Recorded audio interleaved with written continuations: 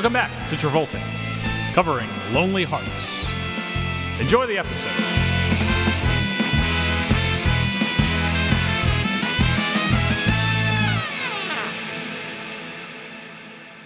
Hi, Jeff.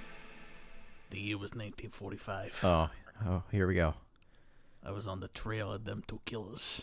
The Lonely Hearts Killers. And then I got them. And I thought to myself, they deserved to die. how do I feel about that? They deserved it. Yeah, folks, we pretty much just recapped the entire plot of the film Lonely Hearts for you all. Thank you for listening. Please remember to rate, review, subscribe on whatever platform you're listening on. Oh my gosh. Yeah. By the way, this is the first episode we're recording in the new year. Yeah, this is our first 2022. It is not the first episode you folks are listening to in 2022, Sure, but it is the right. first 2022 recording. Happy Yes. New Year, folks. Happy New Year, Stuart. Happy New Year, Jeff. See, the first 2022 episode will be Be cool. Which Right. you folks will get 2 days after we're recording this. Is a little inside scoop. Yeah. And will be introduced to everyone's favorite person, Raji, as the first recording of the first episode of 2022. Yeah. By the time they listen to this now, they've heard Raji. about Raji. Raji. Oh, Vince Raji. Vaughn has not been seen since. Canceled. Violation of the Geneva Convention. Yes, illegal performance. So this takes place after Be Cool, after Magnificent Desolation. Yes. So we're jumping in to that point in Travolta's career, where he's on the lower end of the wrong side of the mountain. If we're Yes. describing his career with the mountain allegory we've been working with, 100%. where he's on the downward slope. He hasn't hit rock bottom yet. He's getting there, though. But he's near the bottom. Everything he's been trying recently has failed. Battlefield Earth Onward has been a series of flops, failures. Yeah. Some on a personal level, like his performance was terrible. Some on just the movie was bad. Some were good movies but didn't have box office success. And they're all movies he tried. Yes. These are all, like, real attempts Yeah, that he's making. He's not really phoning it in. Yeah, he's been trying and punching in every direction, and Yes. nothing's working. Right. Now, this, I would say, Jeff, if you might agree, this I wouldn't call a rebound movie because he's not really revisiting something he's done. And Yeah. let's not think about Chains of Gold here for a second, because I was thinking this too, like, oh, this kind of is like Chains of Gold. But let's erase Chains of Gold for a moment. As the recorder did when we did that episode. It literally erased the episode. Good callback. Good callback. But so just imagine that movie doesn't exist, which it doesn't. It literally doesn't. We're the only people to have ever seen it. This isn't something he's really done before, which is surprising, isn't it? It's the first time he's done... True heavy crime drama gangster. Yeah, and he hasn't really done many period films in his career. Right. He's done a few. I'm trying to think. How many has he done? He Well, did... Grease is a period. Grease is a film. period picture, but at that point only like 20 years period. It wasn't like a period picture. Right. This quote is unquote. 2006 in the 1940s. I'm scrolling through all the movies he's done right now to see if I can find any like real period pictures, and there aren't Basement's the Dumbwaiter, maybe. Yeah, I mean that. I know, is right? it? I know. Is I it? know. It's like that's hard to call that one a period piece too. Yeah, no, I really don't think he's done many, if any, period pictures. But like, I just looked up because this seems to me like I found his one other period picture. What? The Thin Red Line. what has been working for other actors type of project. Meaning, because I just looked up like best 2000s crime dramas or gangster movies. And like this is around the time that like gangster movies are kind of having a resurgence. They're having a little bit of a comeback. Yeah, they are. I would say like the 90s was a really good comeback for gangster movies. And this is sort of like the tail end of that comeback, but there's still a lot of, it's a little different. One thing I thought of was Road to Perdition. Mm-hmm. This seems like John Travolta is like this. We had just flopped from Be Cool, right? Yeah. And he's like, come on, guys, like nothing's working for me. What can I do here? Mm-hmm. And he's like sitting in his mansion thinking about this, and all of a sudden he flips a channel, and it's Tom Hanks, On Road to Perdition. the guy from Philadelphia, Yeah. the guy from Forrest Gump, the guy from like all these other movies, but he's a gangster. How'd they do that to Tom Hanks? But you know what? Good movie. Good movie. It worked. And that is inherently where, when you're saying gangster movies are having a comeback, the difference between this period and the 90s period is the 90s is very much like a modern crime movie resurgence. Whereas this... Like, this was, like, in the 90s, right. It was films like Goodfellas, Heat, that were, kind of reckoning with the latter end of the 20th century. Yeah. Whereas This in is the early looking 2000s, back. we're jumping back about 100 years. We're Yeah. having Road to Perdition, Public Enemies. Yeah. A lot of right. people are finding a newfound interest in The like, 1940s gangster culture. Yeah. like your Al I agree. Capones and whatnot. Yeah. So not something he's done before, Mm-hmm.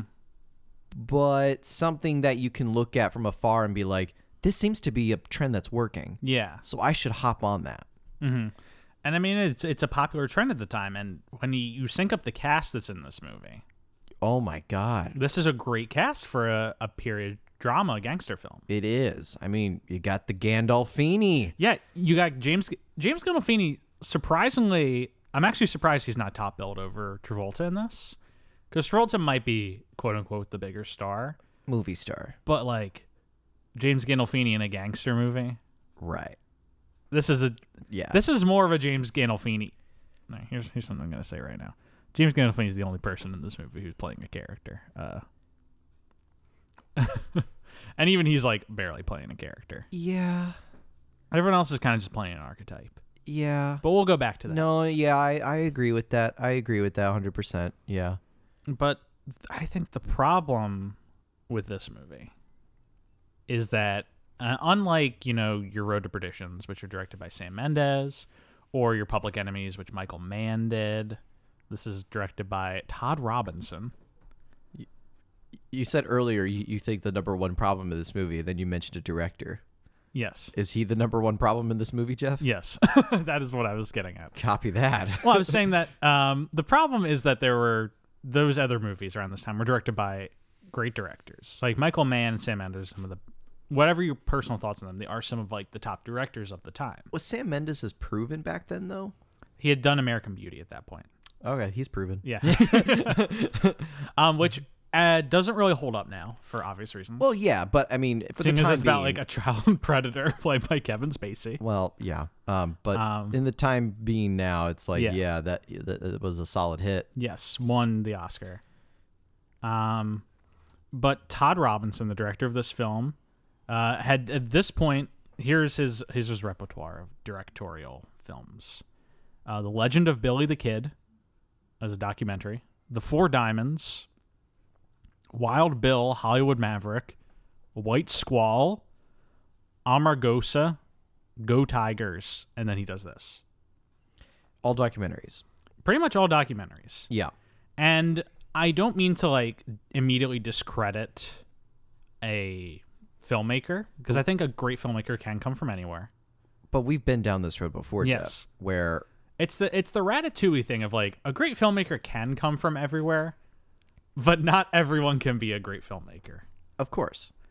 And so he doesn't he doesn't really have the bona fides, however you say the word. Great to bring back that little bona fide thing. And like he had won multiple awards for his documentary pictures, so he's a proven documentarian filmmaker. And it's not too outrageous to think of like, he gets in the room with some people. He's just won some awards from documentaries, and he's like, "What do you think you want to do next?" Like, well, I really want to get into feature filmmaking. Yeah. Oh, really? It's like, what's your idea? It's like, well, I have this gangster movie. Oh, you know what? Yeah. I work for Paramount, and we really want to finance some 1940s gangster movies. But I think Robinson's career in documentary work Yeah. is a fault of this movie. Because this movie Yeah. struggles to find an emotional backbone. It struggles to find character moments. Yeah. Instead, it just feels like, all right, here's the notes. Here is what happened. Well, and for a fact for the audience to know, that Todd Robinson, the director, John Travolta plays a detective in this movie called Elmer Robinson. Yes. And yes, you may think, well, there's plenty of Robinsons who aren't closely related, right? Well, I'm here to tell you that Elmer Robinson in the story is the grandfather of Todd Robinson, the director, and whose dad, Ed Robinson, is a character in this movie. Yes. So talk about the whole problem of being too close to it. Mm-hmm. I feel like, and I agree with you on that I think that is probably the number one problem in this movie as well, Yes. is this director feels like he's too close to the story in the sense that he can't let any dramatic sort of wiggle room in it. It has to all happen and according he has to plan. a very clear emotional connection to this material. Absolutely. From what you're saying. But he never uses that. Like, the clear attempt of this movie is that he's using the crime as a way of, developing this relationship between his father and his grandfather. Right. Which is supposed to, I'm sure, echo his own relationship with his father. Yeah. But that becomes such a side plot by the end of this movie. Yeah. And the movie just feels too focused on, all right, so we're investigating this crime. Here's A, here's B. It's all process, but it's not good process, not interesting process. And there's no real high stakes for our main characters. Yes. Whenever is John Travolta Gandolfini in danger in this movie? Never. Not a single moment. Nope. James Gandolfini's biggest danger in this movie is that he never gets to finish his pastrami sandwich or whatever he's eating.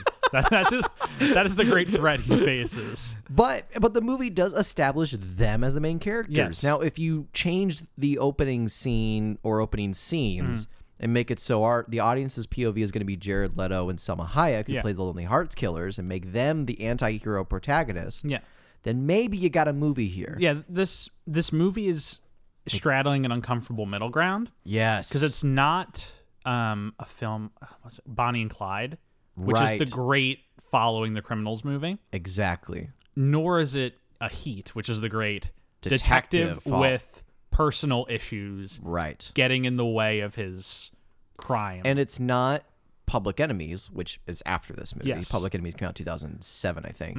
But it's not Public Enemies where it creates a sympathetic antagonist with a unsympathetic protagonist.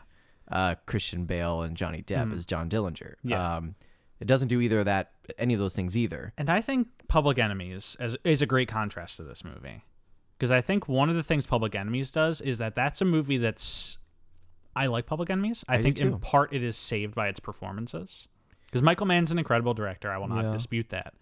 But Christian Bale's character feels very underwritten in the movie. And Christian Bale underplays him a lot.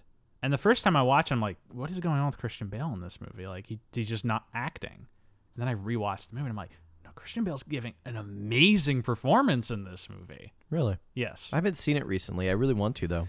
The first time I watched Public Enemies, Christian Bale is so underplaying his character that it's not that, you're like, it doesn't even feel like it's a performance. It feels like Christian Bale walks in a scene and goes, yeah, we're going to invest Don Dillinger. And he's how we're going to do it.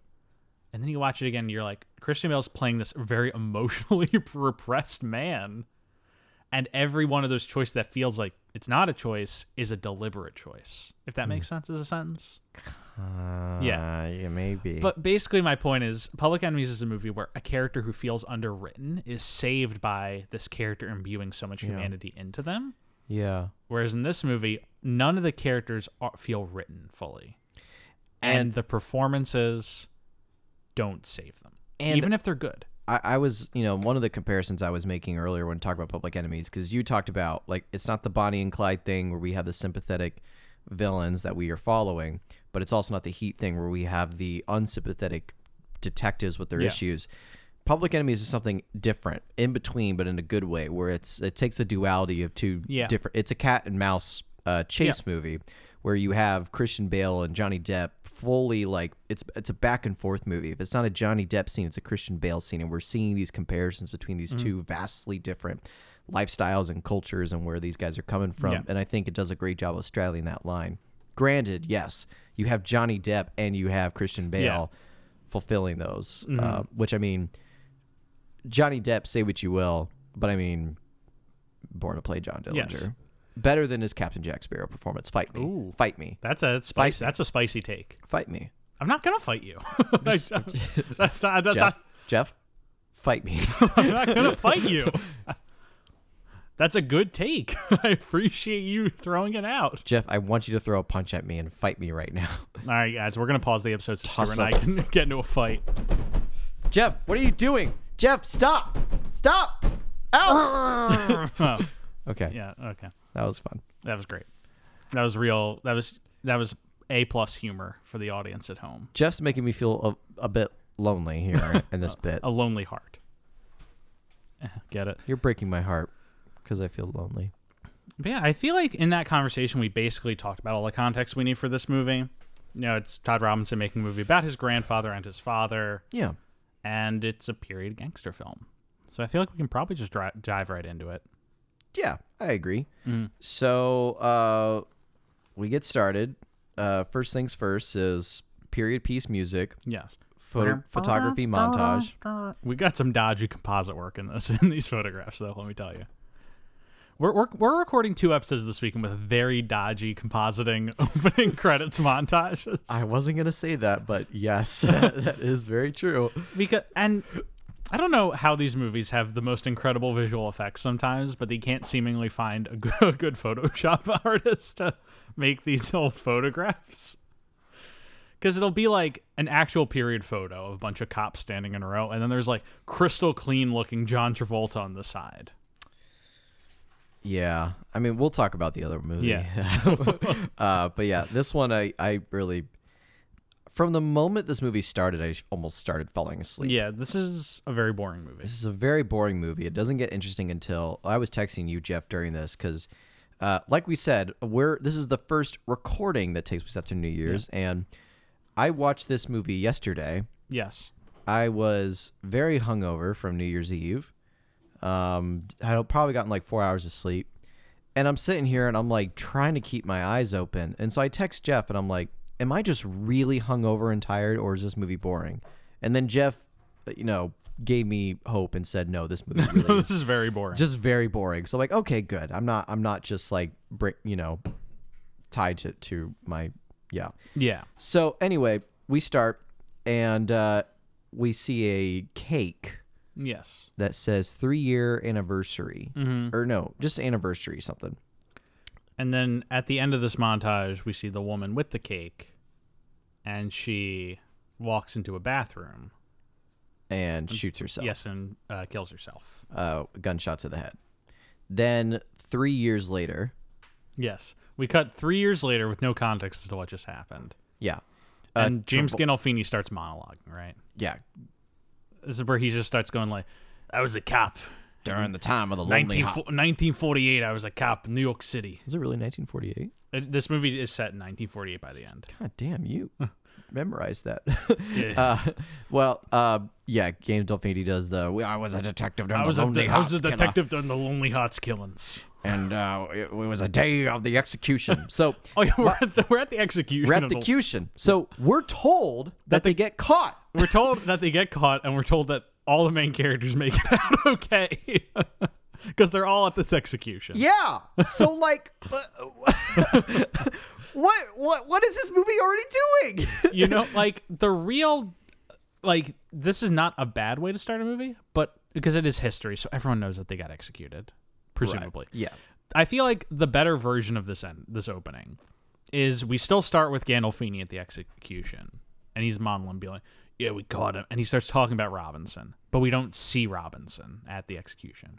Right. And then that leads to like the drama of, was he not there because he died, or why is he not? And at the end, you can just be like, no, he was just off camera. Yeah. But that would have been an interesting hook for the opening. But it doesn't do Instead, that. it's just like, yeah, these guys made it out. Both guys appear on screen. Yeah, they win at the end. So it's at the execution, Gandolfini voiceovers. Yeah. They do have some exposition on the killers. So I do want to point, this is the 4th James Gandolfini movie we've covered. Yeah, he does a lot of... this is his 4th collaboration with John Travolta. 4th collaboration with John Travolta. They did Get Shorty, She's So Lovely, a civil action in this. Yeah. Yeah, I don't know what the... I mean, he has 4 collaborations with James Gandolfini, yet 1 collaboration with Nicolas Cage. Criminal. What are you doing, Hollywood? What are you doing? I mean, his collaborations with James Gandolfini tend to be pretty good. Yes. The other 3 that we just named are pretty good movies. Get Shorty is the best Gandolfini performance, though, of the 4 we've covered. Where he's playing the stunt man who's incapable of being an actual bodyguard. Yeah. I mean, he's done better performances in the other movies, but in terms of how much I enjoy his performance, that is my favorite. He was very scumbaggy and She's So Lovely. Yeah. He did that very well. And he was just the everyman in civil action. He was, the sympathetic father. I'm working here. James Gandolfini is literally just like Detective Stromboli. He's literally detective. I was going to say the same thing. I know you were. Took it out from under you. Detective Stromboli. He's literally, every scene he walks in, he's like holding like a salami sandwich. Like, I was expecting it to just keep escalating. By the end of it, he walks in with a whole like brick of salami, and he's just eating it raw from the tube. On the very end, chase scene, he's just like, I gotta take a bite. He discovers the body. He walks out so sad, takes a bite. So, at the execution scene, it's a ginormous picture. And it's he's just like anyone else. They're putting him in the chair, and he's like.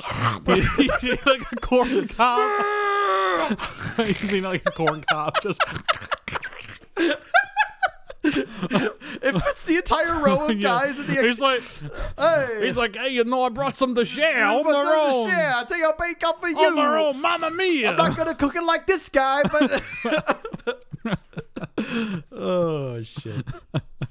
At least you're having a good time talking about this movie. Yes. James Gandolfini was a gifted actor, but he's like, and he's very good in this movie, but he is playing like Detective Stromboli. He really is. So, he gives some exposition on the killers. They're walking into an electric. They're going into an electric chair room. Yeah, so that they're going into an electric chair room, and then we get a flashback, another flashback. Yeah. But this is a flashback. The other thing is, there's no POV in this movie. Yes. Like, it makes you want to think that John Travolta is the main character, but it's not a strong. Yeah, but then John Travolta disappears for like a 30-minute segment. Fucking exactly. So then we have another flashback, but it's Jared Leto's flashback. Yes. Jared Leto, who plays Raymond Martinez Fernandez. Raymond Martinez Fernandez. I'll just call him Ray. He is a con artist. What he does is he marries women for their money, then like leaves them and takes their mone. Yes, he uses Lonely Hearts like newspaper listings and whatnot, and magazines. It's a weird like they had Tinder back in the 40s. Yeah, but it was like you had to buy the magazine. You had to buy the magazine. You had to go down to the grocery store and like buy the magazine without the cashier noticing the magazine you were buying. And they had phones back then, but it was kind of like that. It was like switchboard phones, right? Where you had to call the operator and be like, "Operator," and they're like, "Dial me into this number, please." And they're like, "Okay." Hold on. And obviously they're all listening to your conversations. Yeah. You're like, hey, is this the Stella from the Lonely Hearts? Well, you would mostly do it by letter, I believe, at the time. Oh, fuck. They still send letters. Yeah, because that's what he's doing. Oh, my God. He writes up a bunch of generic letters and sends them to like 10 women at a time. What a fucking player. That's like what I do on Tinder. I just swipe right 10 times. Don't even look at the photos. I just do it. See what I get back. And then take their money and murder them. No, I'm just kidding. I'm just kidding. I don't do that. Yeah. Jared Leto, who is so method, I can only presume he actually murdered people for this role. Okay, pause. You can't tell me that John Travolta got the script of this movie and thought, oh, so they want me to play Ray, right? You know, the womanizer, woman killer? Yeah. Like, no. Yeah. It's like, no, John, we don't want you to play that role. No, we want you to play Elmer C. Robinson, the sad detective. The sad detective. Like, oh, you don't want me to play the attractive, skinny fellow that... No, John. No. The time has passed. That time, that was 20 years ago. You got to let that go. All right. So we meet Leto and he's pulling one of his schemes. Yeah. And it works. Yeah. And then he next meets... Like, it pretty much just, it works. There's not really... It's just an exposition scene to show what he does and how he does all that stuff.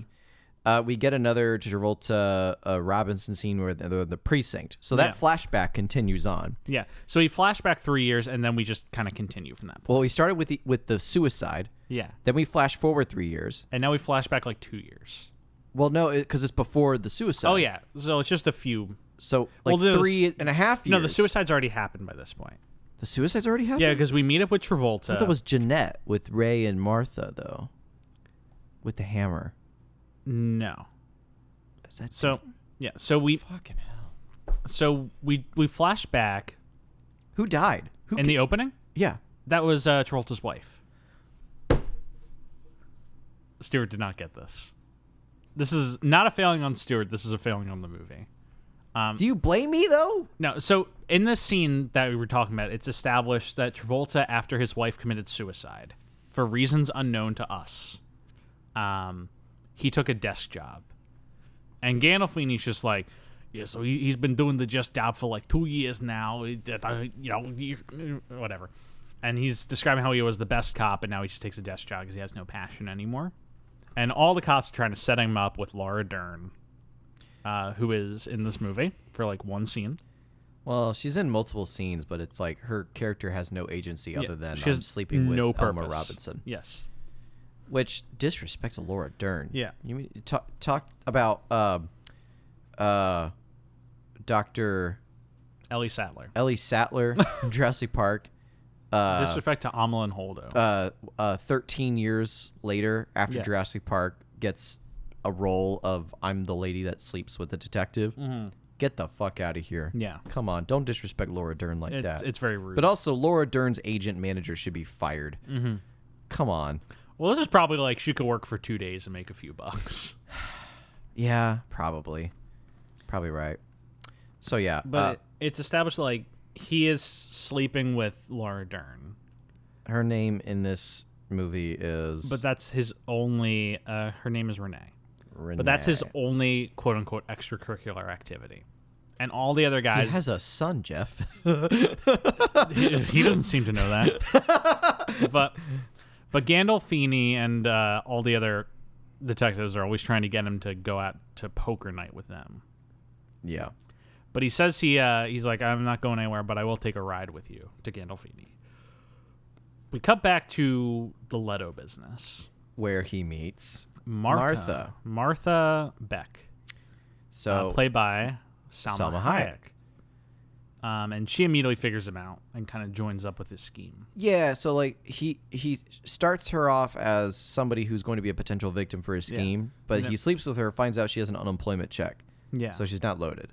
So he's about to leave. But then she figures him out. Says, I know you scam women. Yeah. Joins his plot. Yeah.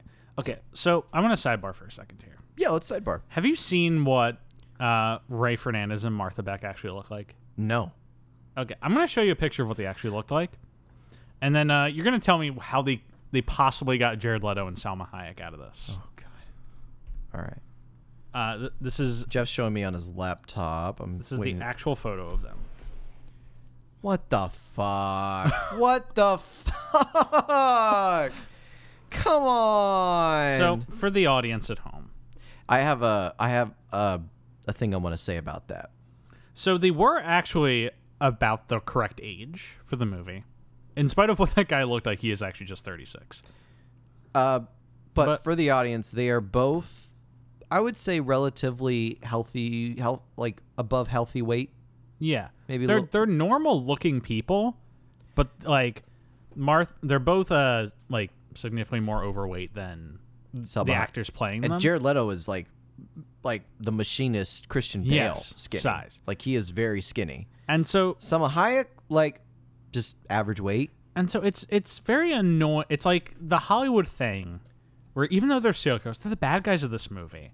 They had to make them have sex appeal and kind of, I don't want to say disrespect the real people because they were murderers, but it's a Hollywood thing. I kind of have a thought about that.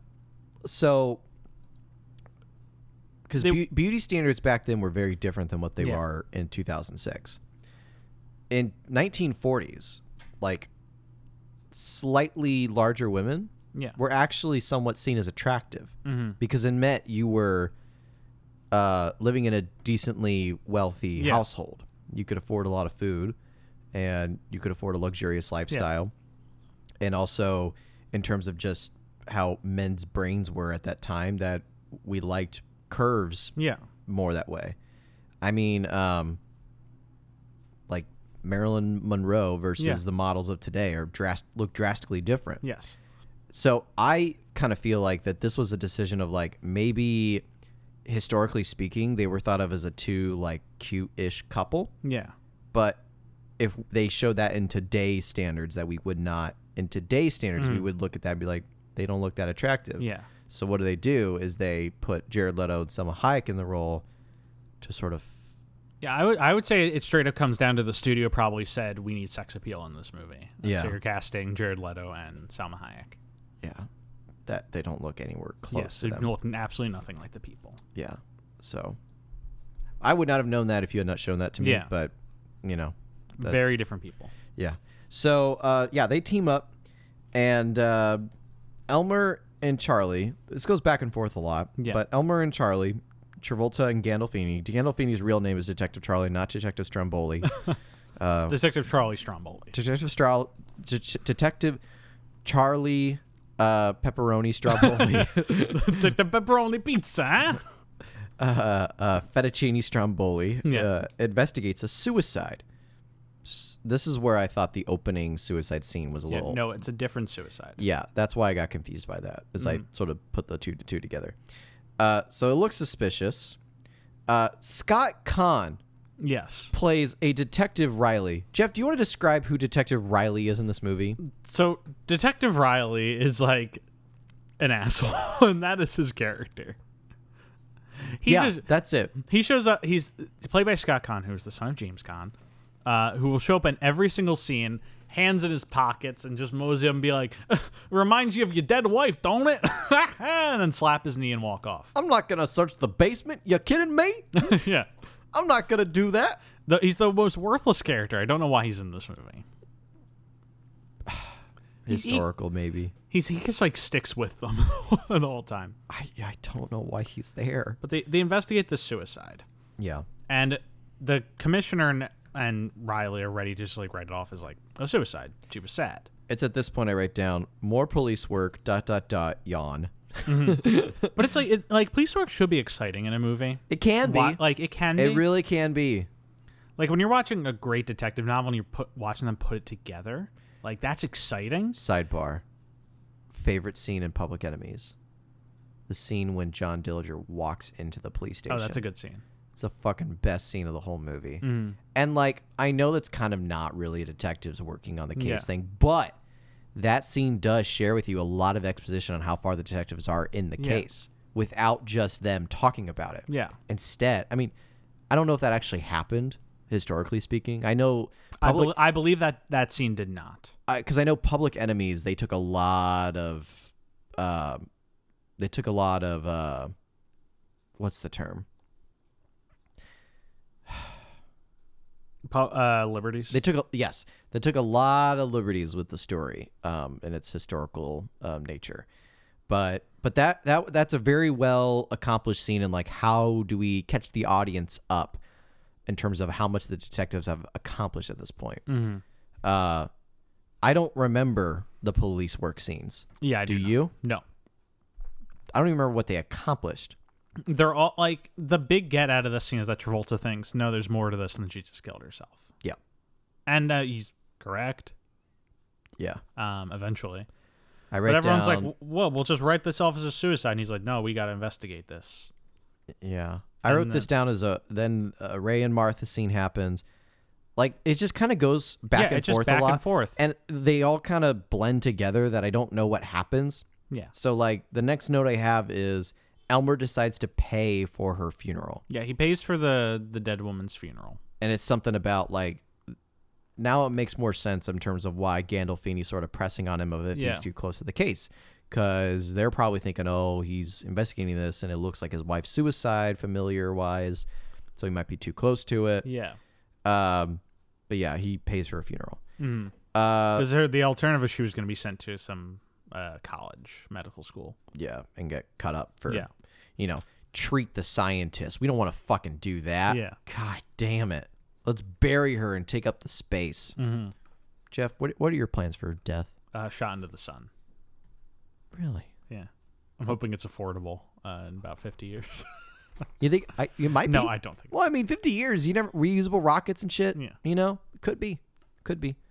Have you seen the Jeff Bridges sleeping tapes? heard the Jeff Bridges sleeping tapes? No. There's one tape where it's an ASMR 8-track album. Okay. It's an 8-track album, Is it all by dedicated. Jeff Bridges? Yeah, Jeff Bridges does the voice. He's like, I'm gonna tell you how to go to sleep, and it's literally an all ASMR thing. Are you looking it up right now? I am. You listen to it on YouTube tonight. You're welcome. But there's one thing where he talks about how when he wants to die, he wants his ashes to be put into a satellite that's gonna have an orbit where every year it's gonna line up right to the place of his birth on the day of his birthday. And so if you ever want to go visit like the burial site or whichever it is, you can look up in the satellite. There's a light on the satellite that's going to blink when it goes over. So it's like you go to like his memorial or whatever on his birthday. And at the exact time he was born, you look up and you'll see a blinking light. And that's a satellite with his ashes in it. I'm like, fucking hey, Jeff Bridges. Okay, Jeff. That was not important at all to the conversation. Yeah, but it was a nice sentiment. Okay, so I love the Jeff next thing I got was Ray and Martha are in the car, and Martha is giving Ray a blowjob. Yes. While they're driving, and he's kind of like swinging back and forth. Yeah, because oh god, And they get pulled over by a cop. This is real Carrie vibes, right? Yeah. Had to bring it back. They get pulled over by a Yeah. cop. And They're driving a stolen car, by the way. And so Salma Hayek, Martha, goes and gives the cop a blowjob. Yeah, because like Jared Leto Ray is like very like upset. He's like, "What? We're gonna get pulled over. Like this is a stolen car. He's gonna check the plates. Like let me handle it." Then she gets out of the car. He sees all this happen on the rearview mirror. She gets into the passenger seat, which like I love that like back in like the 40s, any cops weren't at all concerned about people getting out of their cars during traffic stops, because that happens like 3 times in this movie. Where they just get out. They just get out, walk towards the car, and the cops are like, "Oh, what you doing? Let's give me a baseball card." But yeah, she gets in the passenger seat and then gives him a blowjob. Jared Leto is like, "Oh my god, why is she fucking doing that?" That's how he reacts. Then she gets out. Jared Leto's a bit overplaying in this movie.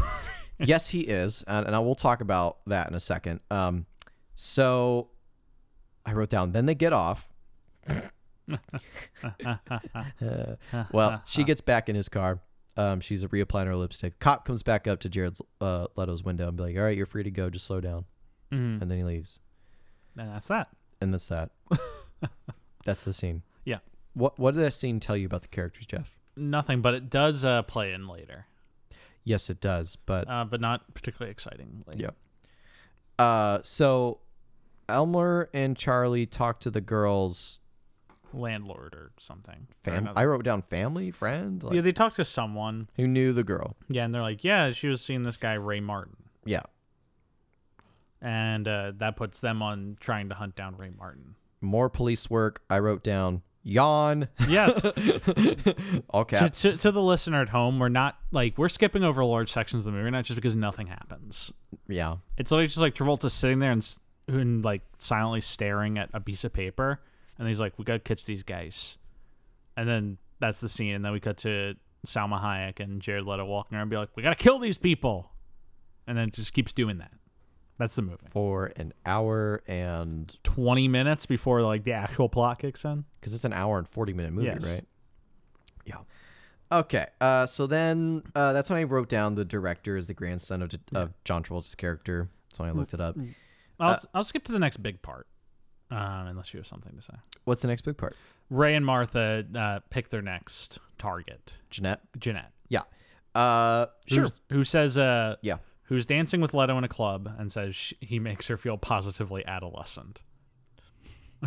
Great. I wrote down that because I thought that was a good phrasing. Love it.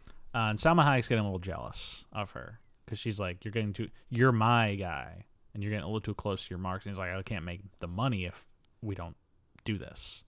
She's like, I don't care about the money. I care about having you for my own. Yeah. This is going to get him into some problems later. Yes. But they continue with the Jeanette thing. Yeah.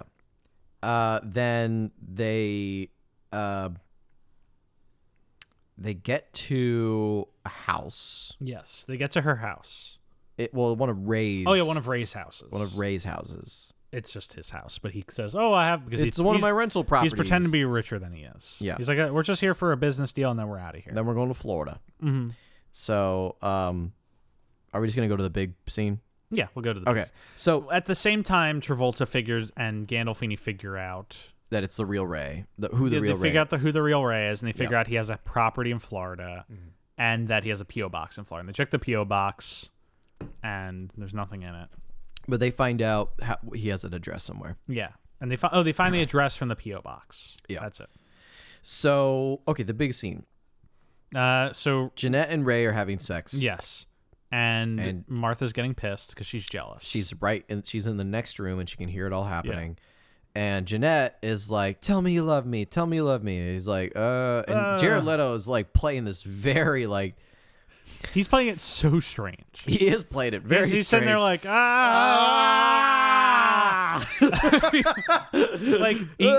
like instead of just not saying anything or like, faking, being like, or just kind of being like, "I love you" or something like that. Right? Yeah. He's like, Why? I don't know. I don't know either. So then he's like, I love you, kitty cat. Yes. And then she's like, "Oh yeah," and then you just see blood fly everywhere, and she's like, "Oh," and she falls over, and you see Martha standing there with a hammer. Yeah. It's a huge like blast of blood. Yeah. It is rather sizable. It goes right on Leto, and he's like, "Ah!" Yeah. This is a very shocking scene. Yes. It's like, "Oh wow, and I'm awake now." It comes out of nowhere. I wrote that murder is wild. Yeah, because then she gets into bed with him. Yeah. And then she starts kissing him, and it's like, oh. And then they hear a noise, and they're like, "Oh, she's still alive." Well, and then she says like, "Oh, I want you to finish yourself off." Yeah. And so he starts masturbating, and he's like telling her, "It's like, I love you, I love you." And then then it cuts to this overhead boom shot. Yeah. Looking down at the bed, and then it dollies to the left, and you can see lying down next to the bed is Jeanette just wriggling in her own blood and death. And it was really fucked up. Yeah, kind of liked it. So the next,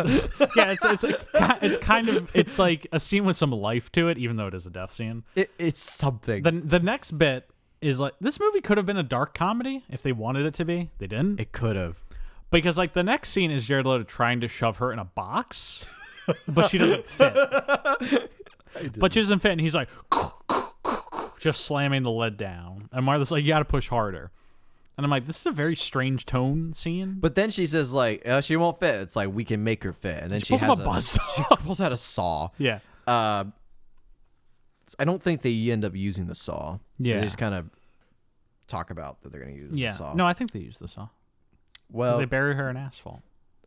Yeah, I didn't know if they used a saw for that. But I think they put her in the box so they could bury her. Yeah. So they leave and they take the money, and they're in a car, and Martha tells Ray she wants a baby. Yes. And Ray's like, "Oh, okay, we'll figure that out."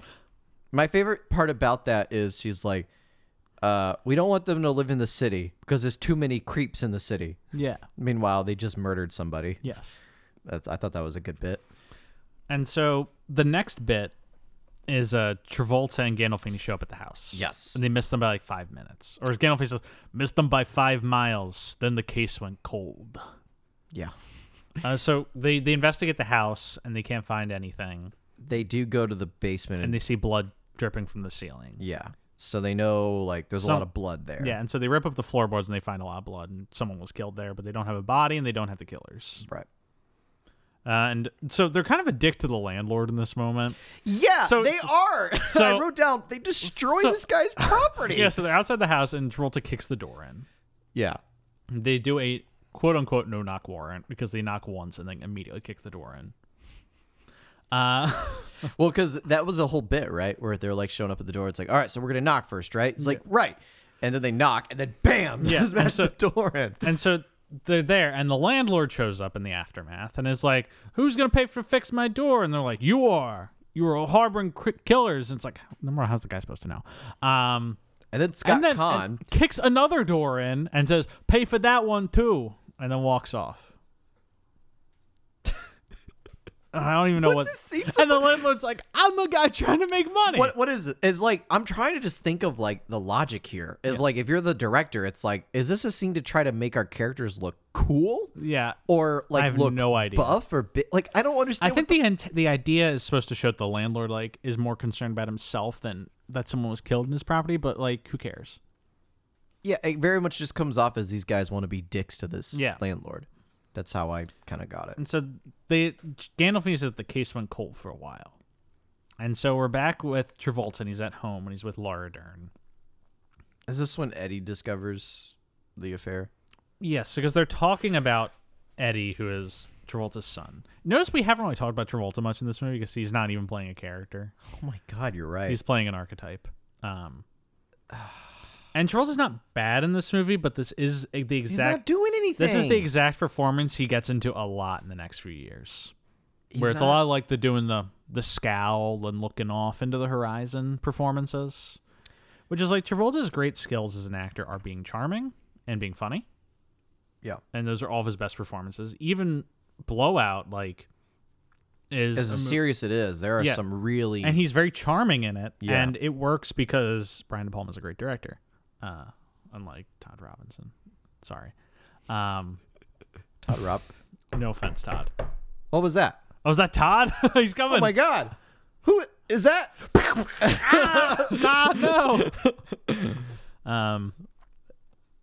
All right, But, so yeah, Jeff just got shot. Todd Robinson. Todd Robinson. No. And Laura Dern and him are talking. And she's like, you're too emotionally held back, or what would you call it? Like, stuck inside your emotion. He's not displaying his emotions. Yeah. Well, she's like, why are you leaving for? It's like, nothing. It's fine. It's like, I'm not your wife, so don't treat me like one. Yeah. And he's like emotionally repressed. That's the word I'm looking for. He's too emotionally repressed. And she's like, your son hasn't cried about your wife's death yet because you haven't. And he's looking to you for like guidance in dealing with his grief. Because this movie is trying to be about... Hey, Jeff. Yeah. I don't care. It's trying to be about this family reconciling. I don't care. Using him catching these criminals as like a catharsis. I don't care. Yeah, it doesn't succeed at any of it. I don't care about it. Yeah. So this is where I stopped taking notes. I wrote like 3 more notes after this, just like of random things. Can we just get to the big heavy hitter points and wrap this up? Yeah, I mean that's okay. Well, Eddie discovers the affair and he's mad at Travolta. He's mad at Elmer. And it's established that the reason she might have killed herself is because she found out he was having an affair while they were still married. Oh, I didn't know that. It's really thrown off. His character just says that. I don't remember that part, but okay. So Leto, the Lonely Hearts show Killers, up at another house. They show up at another house with a French woman named Delphine, who is another one of Ray's scam women, and she has a daughter named who's not his daughter. Yes, is his daughter? No, it's not his daughter. It's not his daughter. Pretty much everyone he's like hooking up with has a husband who died in the war. Yeah. Shortly after World War II. Yes. And so they're collecting benefits from the government. I do remember so that. Yeah. They're moderately. Yeah. So she shows up, or Ray and Martha show up to this house where Delphine is with her like 8-year-old daughter, you might say, maybe 5 or 6 or 7, maybe, little girl, and they move in for a while. The next thing I remember, Jeff, is Martha and Delphine are together, and Delphine tells her she's pregnant. Yeah. Like, she's like, how many nights? Sacrébleu, we are pregnant. Oh. Well, you forgot. It's like, yeah. She's vomiting, and Martha's like, why are you vomiting? It's like, she's like, I always vomit before I am pregnant. And then she pulls out a baguette and starts eating it and walks off screen. Yeah. What the audience doesn't realize is this movie makes quite a turn near the end. So the climax of this movie is actually... See, you think it's going to be the Catch the Lonely Hearts Killers. The climax is actually a sword fight. No. Where she's wielding a baguette and Gandolfini comes in with a stick of salami and they engage in a sword fight. On guard, it's like, we got to Stromboli. Yeah. She's like, on guard. And he's like, Mamma mia. And then as they fight, the Stromboli and the baguette make a sandwich, and they realize that their differences don't matter in the grand scheme of the universe, and they make love on the floorboards. Delphine and Detective Stromboli actually ride off into the sunset at the end. No, that's not actually what happens. But guys, I really wish this is how the movie went. that would be the superior film. I really wish this is how this movie ended, but unfortunately, I'm going to have to go down the dark path of how this movie really went, which was Delphine is throwing up at the bathroom. Martha's in that room. Yes. And when Delphine walks out, she's like, "Are you okay?" And she says, "Well, my body punishes me right as I get pregnant. Yeah. So I always know when I get pregnant." Yeah. I do want to quickly say the actress playing Delphine is Dagmara Dominicik. She is one of the lead characters in Succession, if you've watched the show. Cool. So she did go on to I don't want to say better things or great things, but she did move on to, success later in her career, which is great. Good for her. She's rather good in this movie. And the 3 scenes she's in. Yes, like 3 scenes. So she's done dirty in this movie, but yeah. So she knows that she's pregnant. Yes. And it's with Ray's child. Yes. They spent one fucking night at this place. You mean Ray can't keep it in his fucking pants one night when he's got Martha? Yeah. What the fuck? And so she's pissed. It's Selma Hayek. I'm just going to say, folks, like, again, with the Hollywood standard in the fray of being a sexualizing trope, Selma Hayek is very attractive in this movie. Yes. And I'm just like, what the fuck, dude? Yeah, and he's just like, ah! And so, yeah, that's Ray. yeah. Just waving his dick anywhere he can. So then Martha says, well, let me go get you some milk to help you feel better. Then Ray comes home. Mm-hmm. And he walks into the house and a little girl's crying. Yes. This little girl is played by a familiar child actress. She's played by Bailey Madison. Who's been in other stuff. She is in Bridge to Terabithia. Yeah, she's a little sister. Yeah, she's the little sister in Bridge to Terabithia. She went on to actually be a fairly accomplished television actress. She was in Once Upon a Time, Wizards of Waverly Place. She was the lead in the show The Good Witch, which I have not seen. I assume it's a spinoff to The Good Doctor. In the early 2000s, she was like the... That was a good joke, and I got no appreciation for it. Yeah, sorry. She was like kind of on par with Haley Joel Osment, I would say. Well, she wasn't in that much. This was her first film. Really? Yeah, so it's this, Bridge to Terabithia, and that's the last thing I see in regards to her movies around that age that you would recognize. I must just really have loved her performance in Bridge to Terabithia because I feel like... She did the usual television runs of like being in CSI as a kid, Law and Order, SVU. She's in Merry Christmas, Drake and Josh. What is it with child actors that get their first roles and then next thing you know their parents put them on like violent crime shows? Yeah. Well, that's the thing. Every child actress winds up in a cop show at some point. We know one. We do. Yeah. And she's an avid listener to the podcast. No, I'm sure she is. Yeah. She was also in 2 episodes of Corey in the House. Pay respects. Okay. So do you see Corey is actually going to the Big House? No. What? The actor who played Corey in Corey in the House, Kyle Massey. He was he was arrested and is in prison right now for immoral communication with a minor. Oh, dude. Corey in the Big House. Going to the Big House. Corey's going to the Big House. Oh my God. So Ray comes home and the little girl's crying. Yeah, she's locked in a room. And he walks in and sees Delphine. Like panting on a couch. Yeah. Like. And Martha's just standing there. Yeah. And I'm just going to fast forward through this scene because essentially it's the same thing that's happening. But basically, so Selma Hayek gives him he pulls out a gun on Martha. And he's like, what did you do to her? And he's like. Because he was kind of getting to love Delphine. Yeah. So then she basically says, if you don't love me and if you love her, you should shoot me. Yeah. But if you love me, then you should shoot her. Yeah. And makes him choose. And then would you like to describe for the audience how Jared Leto plays this scene? So Jared Leto is standing there and he's holding this gun back and forth, waving between them. And he's like,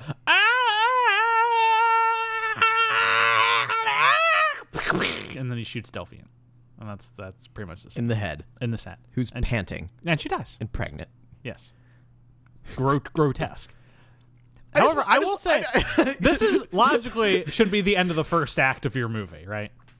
Yeah, because this is the turning point of Ray. Yes. Because prior to this, Ray's just a con guy. Yes. It's Martha who's the fucking psychopath. Like, this is logically where you're like end of your first act or your midpoint should be. It like turns them into real criminals.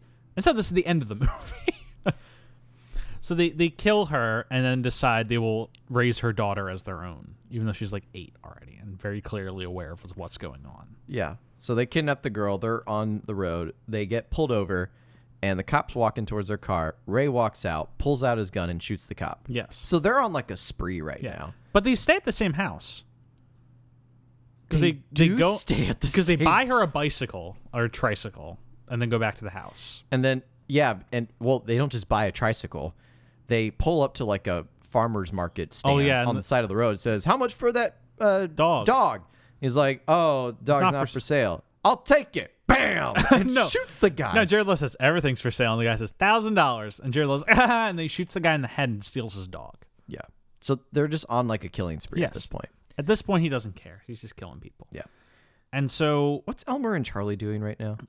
Probably eating some pastrami or something. I don't know. All right, but good to know. No, we do cut back with them, and they're getting closer to Ray. Well, because now they have like a dead cop, they have a dead like farmer, like, and they figure out they're in Michigan. They figure out the house. Yeah. Well, there's one point where like they're talking to a local police department. Yeah. And they're showing them pictures, and there's one cop who doesn't look at the picture; he looks away. And Travolta's like, "What's the deal with you?" And the guy's acting very sus. He's just like, "I don't know what you're talking about." Oh, right. This is the guy that got the blowjob. It's the weirdest scene because it's the same cop who got the blowjob. Yeah. And he's like acting like he doesn't know what's going on. Well, he probably doesn't want to be complicit in like the whole thing. Here's the thing. They're at the airport next, and the cop shows up and is like, "I want to talk with you, Elmer Robinson." And he just tells Travolta everything in the car. Yeah. Like, why didn't you just tell him earlier? Why is this so secretive? Probably didn't want to tell him in front of the other. He could have grabbed him and been like, "Hey, can we go to this locked room over here?" Instead of coming up to him in an abandoned car at the airport. Yeah. He basically just tells Travolta, though, it's like, they're all really crazy, but it's Martha the one that you really got to look out for.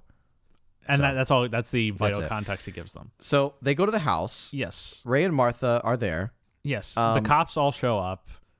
They arrest them both. There's not really much of there's not a shootout. Ray runs, but they catch him. Well, first we want to acknowledge right before this scene, there's a section where the daughter, Raynell, doesn't want to play along.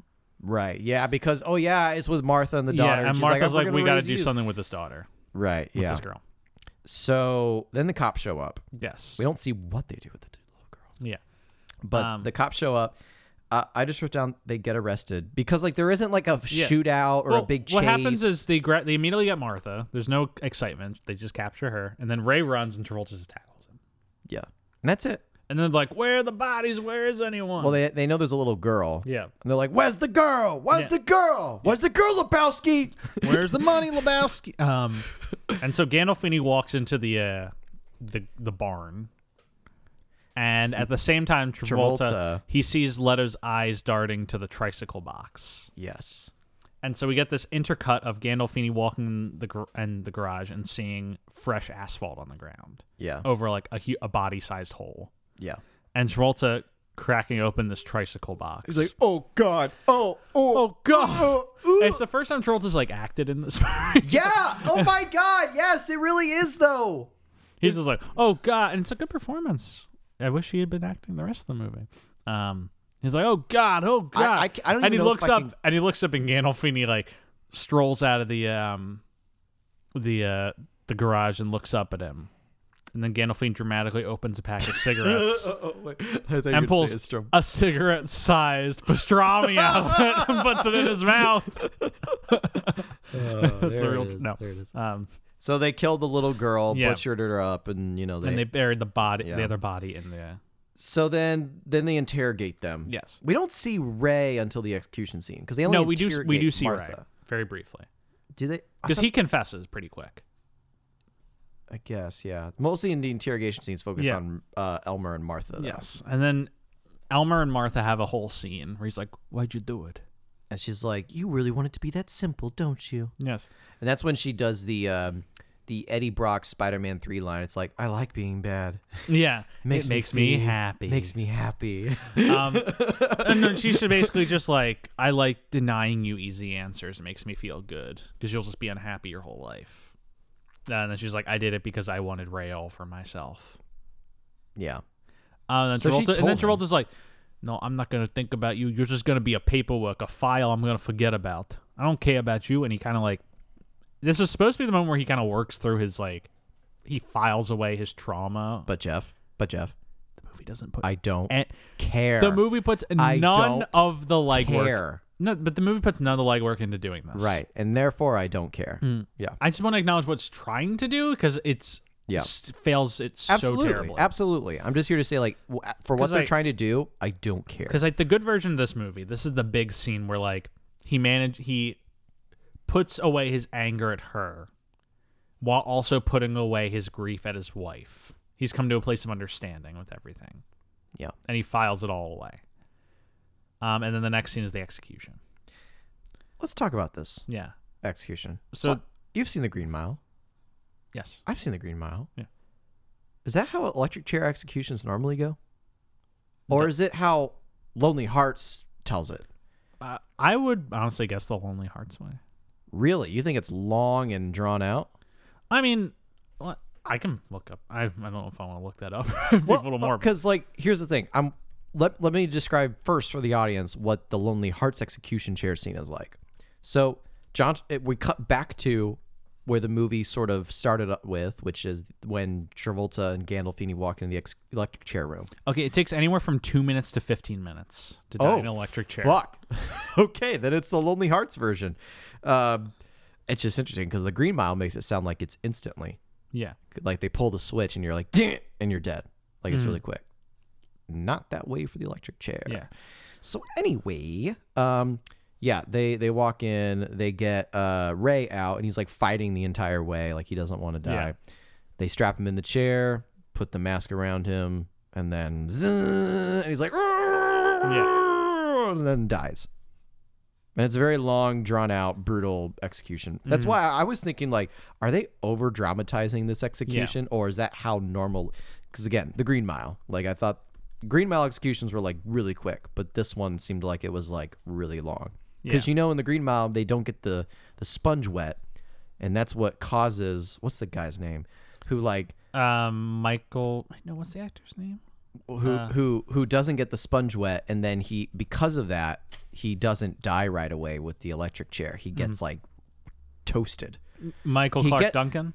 No, because not. That's not him. It's there's 3 execution scenes in the Green Mile. It's the second one. Okay. Yeah.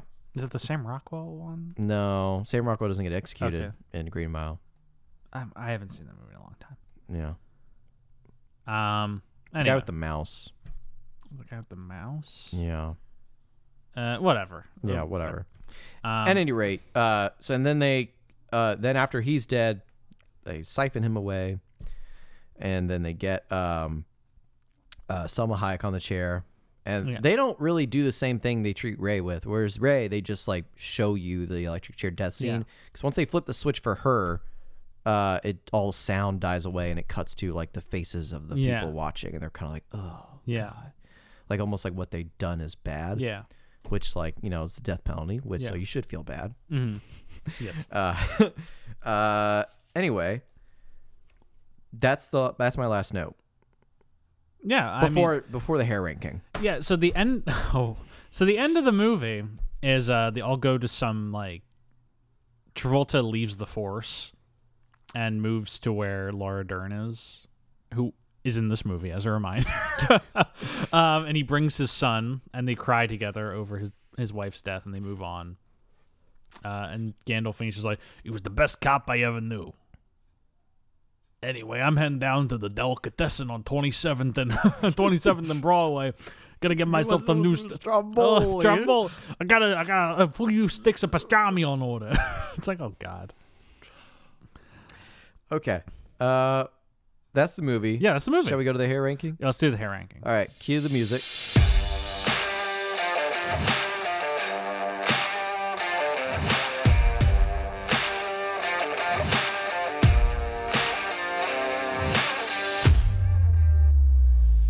welcome to the hair ranking. So this is very floofy. Yes. He's definitely at this point, like I'm watching almost all these movies now and from early 2000s with the knowledge of they're probably extensions, wigs and all that stuff because he's losing his hair pretty well from this point, right? So, but I thought it worked all right. I thought it was fine. So I already know where it's going to go in the hair ranking. It's going to go, Jeff, if you have the sheet pulled up. I can pull it up right now. I should have had this prepped. That's okay. It's all right. You know where it's going to go, though. I know you can just say it. It's going to go below Mad City, above Chains of Gold. Below Mad City, above Chains of Gold. Yep. Which puts it at number 17. Yeah. It's decent. It's all right. It's not like... I would say it kind of falls in line with standard Travolta hair, but with a little bit more fluff to it. Mm-hmm. Just ever so slightly. ever so slightly. Have you seen Don't Look Up? Don't Look Up? Not yet. Oh, okay. Mark Rylance has a role in it where he plays like basically like a combination between like Elon Musk and Steve Jobs. Yeah. But he talks like this, and he's like, everybody's fine. So he's doing his Ready Player One performance. Yes, that's exactly what he's doing. Ready Player One voice. Like, well, hello everybody. It's we're gonna launch to the moon and we're gonna siphon off the asteroid. He's so good in Ready Player One. He's that was pretty good. He literally ties that movie together. The movie that could have been an absolute hellscape. And the book was really good. I don't know. Really? I'm not big on the book. I like the movie though. Really? Because the book is like chapters where it's just like, here are the things that I watched from the 80s. And it's like 3 pages of like him listing TV shows and movies. I'm like, all right. That kind of sounds pretty good. Like what you just described sounds like a book. But like it's not even him like, I could get into that. It's not even being like I liked these things. It's literally just a page of like I watched Space Jam. I watched X-Men, the animated series. I'm like, okay, let's. I kind of like that though. Yeah. I kind of like that shit. The movie's pretty you good. realize in the book, one of the missions to get the key is him just walking through war games. Yes. He just has to memorize the lines of war games of the Matthew Broderick character. Imagine if the movie had committed to the exact book, and that would be the least exciting sequence of film of all time. It would just be watching Ty Sheridan intercut into scenes out of war games for an hour and a half. Sounds fucking pretty awesome. Anyway. Instead, they do the Shining bit, which is pretty good. Yeah. I like it. Yeah, of course. I like that movie. It's good. Spielberg, King Don't Miss. King Don't Miss. Not saying he does. West Side Story is great if you haven't seen it. I haven't seen it yet. Great movie. I think we talked about this I can't remember. I can't remember. Anyway. So that's The Lonely Hearts. You know what movie we haven't talked about yet that we've both seen recently? What? Oh, Spider-Man No Way Home? Yeah. Okay, so I'm going to set a... Okay. Here's what I'm going to do. What? Because the audience, I'm sure, is desperate to hear our thoughts on... I did the hair ranking, by the way, so I'm done with the movie. Yeah, well, we do have to quickly wrap up the movie. Yeah. I'm going to set a 90-second timer. Okay. To the audience at home... First off, that's an hour and 30 minutes. That's not 90 seconds.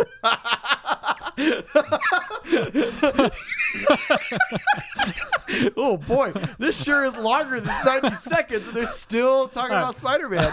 So I'm setting a 90-second timer. Okay. If the audience at home has not seen Spider-Man No Way Home yet, you can press that fast forward button 9 times if you have a 10-second timer, or 9 times for 15 seconds. If you have the 15-second timer, you can press it 6 times. I can't remember. Is it the 15 seconds? Or if you have the 30-second timer, you can press it 3 times. Anyway, once this timer is up, we will be done talking about Spider-Man No Way Home. Because the audience must hear our follow-up from the Punisher episode where we discussed the theme. 15 seconds. The Sam Raimi theme music. Yeah. All yes. All right. You ready? 90 seconds. Here we go. Okay. So they don't play the Sam Raimi theme music. They don't. It's really weak, and it kind of bugged me. They play a little bit of it. But Tobey Maguire and Andrew Garfield are in this. Yes. But it's the most wow way possible. They just kind of walk through the thing. Yeah, they just kind of walk through the thing. I will tell you, I did see it again with my family. I have not seen it twice yet. It works a lot better on a rewatch. Great. I'm going to have to rewatch this fucking movie. No, anyway, it does work a lot better on a rewatch. Yeah. because you just kind of know what happens, so you're not there for the wow factor. You're just there to kind of try and enjoy the film. Yeah. And No Way Home is kind of just, it's everything I dislike of modern blockbusters. It's a high budget fan film. Like it's fan service and all that. Yeah. It's very similar to The Rise of Skywalker, except it's better made than The Rise of Skywalker.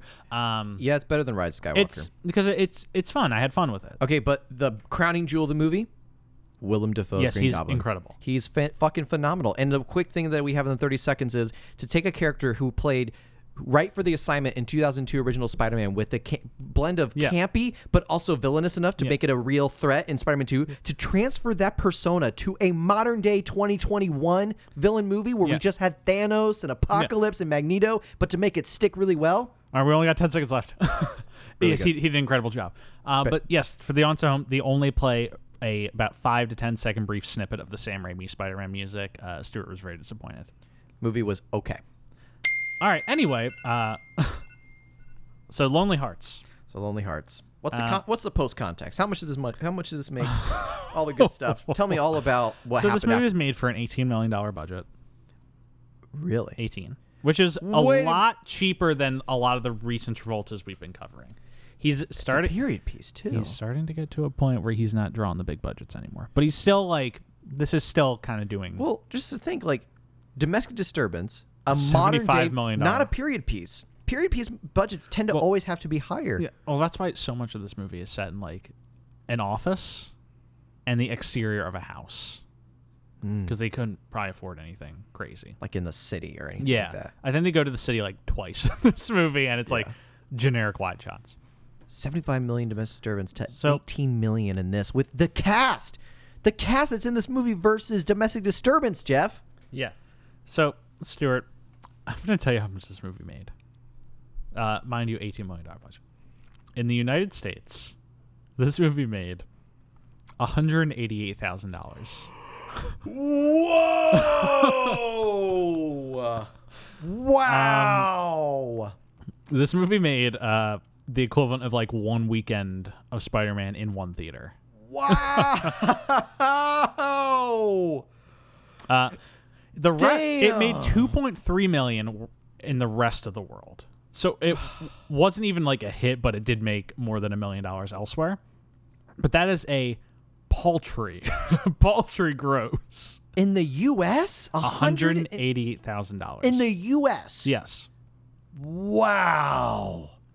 Accounting for, I don't know exactly what the price of a film ticket was. $18 million. Would you say the price of a movie ticket in like 2006 was roughly like $8? Because it's been more expensive. Lower than that. I'm gonna say 8. Okay. So with that, that's the equivalent of only 23,570 people seeing this movie in theaters, and we are 2 of them. Well, in theaters. Oh, right, in theaters. So yeah, not a great success. Wow. It pulls a 47 on Rotten Tomatoes with only 43 reviews. So a lot of like people didn't even review this movie. Wow. All right. Abysmal. Yes. Abysmal. Terrible. Both critically and commercially. Crippling failure. And I think this is... 18 million failure isn't like as bad as like a $75 million failure. And so here's the thing.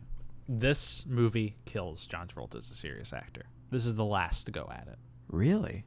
After this, he's only back to charm movies. And he never does like a real big budget A-list drama again. But you keep calling it that. Is this really a big budget A-list drama? 18 million. 18 million's higher than somebody's going to be working with in the future. No. But from a Domestic Disturbance, $75 million. If not big budget, then big cast. Or like, this seems like a Hollywood production. Yeah. In a sense. Yeah. But this is what kills any chance of like him doing this again in the future. 18 million. That's only like 3 more million than like one of the episodes of the show I worked on. Yeah. Like that's not that much. Mm-hmm. So after that, like that result, the fact that he can't even draw $1 million for people to see this movie, that's it. Yeah. Because after this, he's only doing his next 3 movies are Wild Hogs, Hairspray, and Bolt. Which I would contend supporting. Which very supporting. What was that? Hairspray, it's like not just like a major supporting role. Well, it's a minor supporting role. Here's the thing. Hairspray, which we'll talk about when we cover Hairspray, it's not a lead role, but it is like the marquee role of the movie. Like when people go to like talk about Hairspray as a production, like a stage production, the fact that a man always plays the mom is like the big piece of casting. Yeah. And so that's still like a star entry point for him. But in terms of, it's a comedy. Yeah. A musical, an animated picture, which I would consider 3 A-list roles. Yeah. And then the A-list airs over. And I mean, yeah, I'm going to save all those thoughts for our recap episode. So we'll talk about it. We'll talk about it. But that's Lonely Hearts. Yeah. Yeah. Sayonara, John Travolta. It's sad. It's sad. Sayonara, man. Well, I mean, watching a career implode in real time and knowing it doesn't recover is very sad. Well, this is this isn't as decisive as I think it was, because this has been the trend though. Yeah. Because again, we've had this conversation many, many times that like technically John Travolta has like 5 acts. Yeah. And this is the in between the Battlefield Earth taking a Pelham 1, 2, 3 act is what we're in right now. Yeah. I know we're kind of engulfing the two together to making it 1 act, but yes, this is like, he can't rebound from this anymore. He doesn't. There's nothing to rebound from because he's already done all the rebounds. Mm-hmm. Like, what other copies can you do if you've already done the copies? Yeah. Shit. We'll talk about this more. And we'll talk about it more next week in our episode on Wild Hogs. Oh, boy. Where we'll be joined by... my dad. Yeah, that's right. Don Elmore. The history's great dad movie, Wild Hogs, will be joined by an actual father. But really, though. Yes. Yeah, Wild Hogs is the most dad movie. Next to a movie we're going to cover in 2009, which is many, many episodes down the road. You guys aren't going to hear this episode for a while, but it's a little film called Old Dogs. That is the next most dad movie ever. Coincidentally directed by the same guy, which we'll talk about in that episode that we definitely are recording next. Right. And then Robin Williams has another major dad. I mean, Robin Williams has a lot of dad movies, but one of the other ones called RV. So, RV. Yeah. All right. We good to wrap this up, Jeff? Yeah, I think we're good to wrap it up. Thank you, folks, for listening. Tune in next week for Wild Hogs. Please remember to rate, review, subscribe on whatever platform you're listening on. As a reminder, we are available on Spotify, Apple Podcasts, Google Podcasts, and YouTube. You can pop into our Reddit, r/Travolting. You can tweet or Instagram us at TravoltingPod. Email us any comments or questions, TravoltingPodcast@gmail.com. Find me on Twitter at Jeff W. Sweeney. Find my lonely heart at Stuart Elmore95 on Instagram. As always, special thanks to Rebecca Johnson for our graphic design and Michael Van Bodegum Smith for our theme music. Oh, and Nicole Johnson for our social media. Fuck off. Yeah. Show some respect to Nicole. Yeah. All right. Thank you, everybody. See you next week. Bye. Bye.